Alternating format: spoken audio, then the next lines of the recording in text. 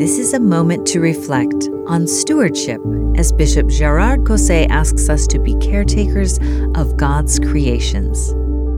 As God's children, we have received a charge to be stewards, caretakers, and guardians of His divine creations. The Lord said that He made every man accountable as a steward over earthly blessings, which I have made and prepared for my creatures. Our Heavenly Father allows us to use earthly resources according to our own free will. Yet, our agency should not be interpreted as license to use or consume the riches of this world without wisdom or restraint.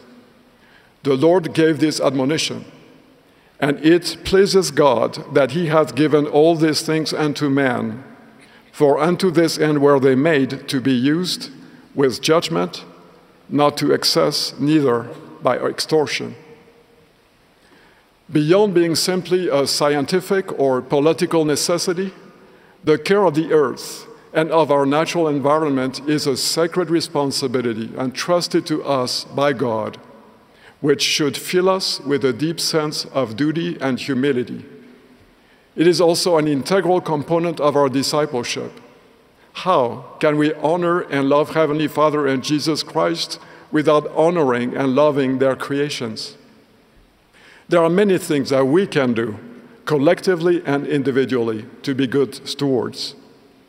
Considering our individual circumstances, each of us can use the bountiful resources of the earth more reverently and prudently. We can support community efforts to care for the earth. We can adopt personal lifestyles and behaviors that respect God's creations and make our own living spaces tidier, more beautiful, and more inspirational. Our stewardship over God's creations also includes, at its pinnacle, a sacred duty to love, respect, and care for all human beings with whom we share the earth. They are sons and daughters of God, our sisters and our brothers, and their eternal happiness is the very purpose of the work of creation. That was an excerpt from Bishop Gérald Caussé's talk, Our Earthly Stewardship. This is a moment to reflect.